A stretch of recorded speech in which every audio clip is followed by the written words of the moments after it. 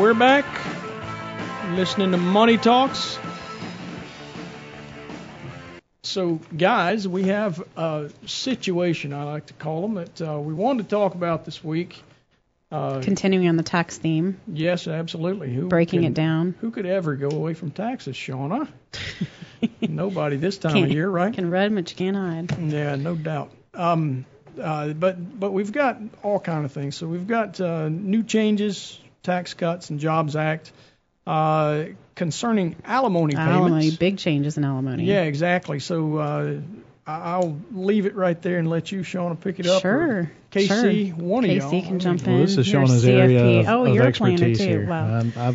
I've got the broad knowledge. Shauna's focused on the divorce planning with her CDFA. I am. Big changes this year, after this year. So in the past, what you've been able to do, if you pay alimony, the person paying it takes a deduction on their tax return, and the individual receiving the alimony claims it as income on their tax return.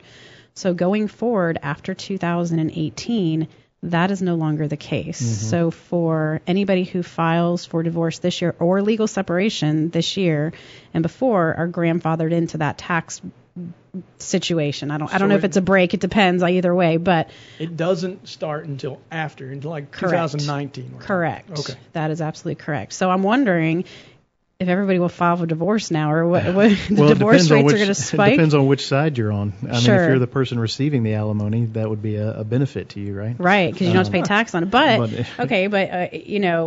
you can't also, if that person today, if you pay tax on it, you can use that as earned income, if you will, to make an IRA contribution and tuck money away.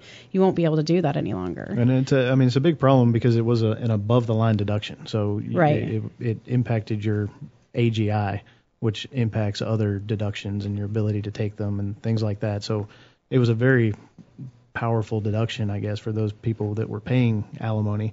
That is no longer going to be the case. So, there might be reasons for both parties, I guess, that could find some reason to go ahead and file this year while you still can. But it's definitely a big change. Well, and also, too, I don't know this to be the case, but I presume that, lawyers look at, okay, well, if they're going to have to pay so much in tax, then they should get a bigger amount because, they're not really getting that much. And so this may be that you get less. And so net, the person receiving it is the same, potentially. Not necessarily better off in the future just because you're not having to include it in income. Well, definitely the person paying it is worse off. Right. They don't get that deduction, and they're paying it anyway. So, but they might have it's like a Roth IRA that doesn't give anything back, right?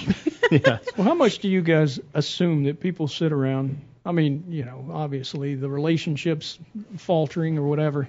How much do you think they sit around and try to plan their divorce around the financials or taxes? Well, that's where your attorneys and your planners come in. And it's hard to look at that when you're in an emotionally situation too. Of course. But I mean, that's where the CDFAs come in and the CFPs to look at the financial consequence of it. It's very important. Sure. Let's say you're splitting up assets and you give this asset to half. Okay, they want the house, they get the account. Well, you get a house that's not cash flow. There's nothing to spend from. So you have to look at, and that's an extreme example. You have to look at the financial consequences of it. Yeah. And we are talking about a stream of cash flows even here. If you're talking about taxation, right? Oh yeah. Whether or not somebody can write that off. So absolutely, it can be very important. I think that's probably the key to this, the fact that, it is easy enough to get caught up in the emotions of the situation, but if you have those advisors behind you who are thinking more clearly probably than you in the midst of a situation like this that is so emotionally charged, you can actually save yourself a lot of grief going forward when those emotions are gone. Right. Because after the fact, obviously you can refile, but it's going to be difficult to do.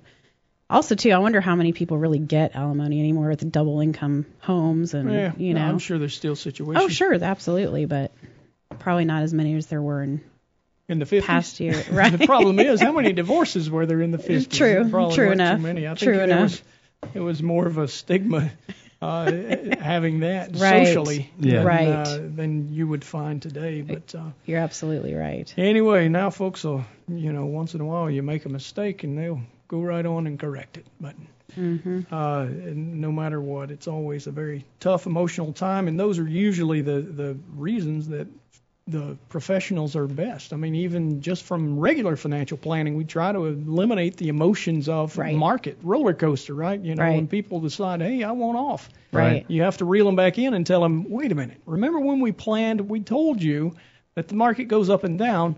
As long as we have a plan for your long term, you should be able to deal with this, and it too will change. Well, and it doesn't only impact people getting divorced, but it impacts people who are getting married if they're looking at filing a prenuptial agreement or something like that, and that's going to be factored in. As you mentioned earlier, the attorneys are looking at the tax difference between the person who's receiving the alimony and the person who's paying it.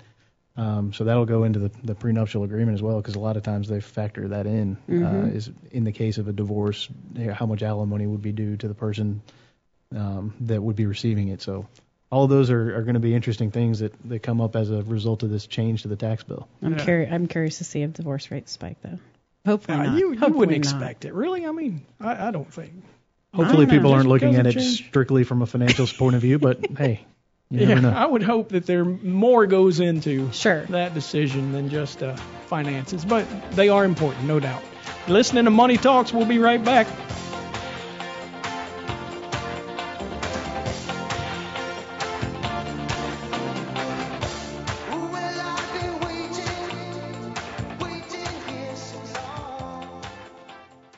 All material presented is compiled from sources believed to be reliable and current, but accuracy cannot be guaranteed.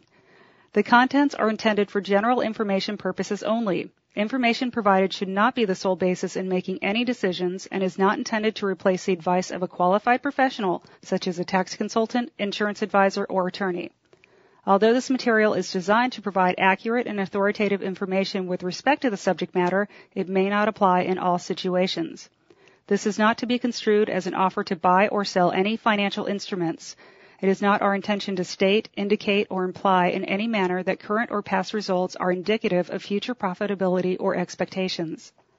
Portfolio holdings discussed are subject to change. There is no guarantee that in the future these securities will be held in Henssler accounts. As with all investments, there are associated inherent risks. Please obtain and review all financial material carefully before investing. Henssler is not licensed to offer or sell insurance products. This overview is not to be construed as an offer to purchase any insurance products.